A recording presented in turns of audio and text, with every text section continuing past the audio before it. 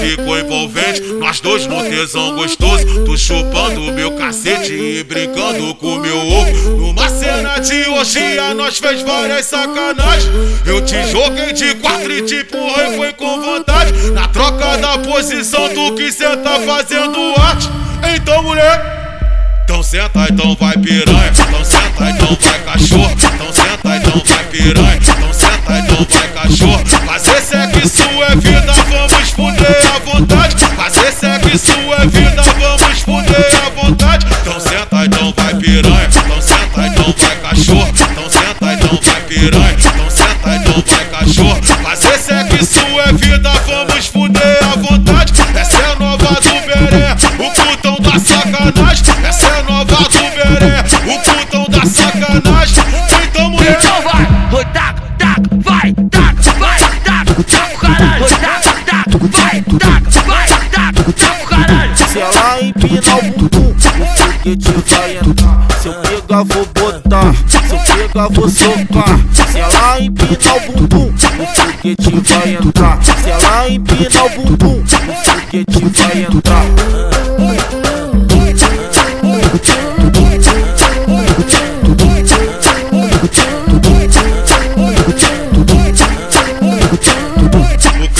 ficou envolvente, nós dois no tesão gostoso. Tu chupando meu cacete e brincando com meu ovo. Numa cena de orgia nós fez várias sacanagens. Eu te joguei de quatro e te empurrei, foi com vontade. Na troca da posição tu que cê tá fazendo arte.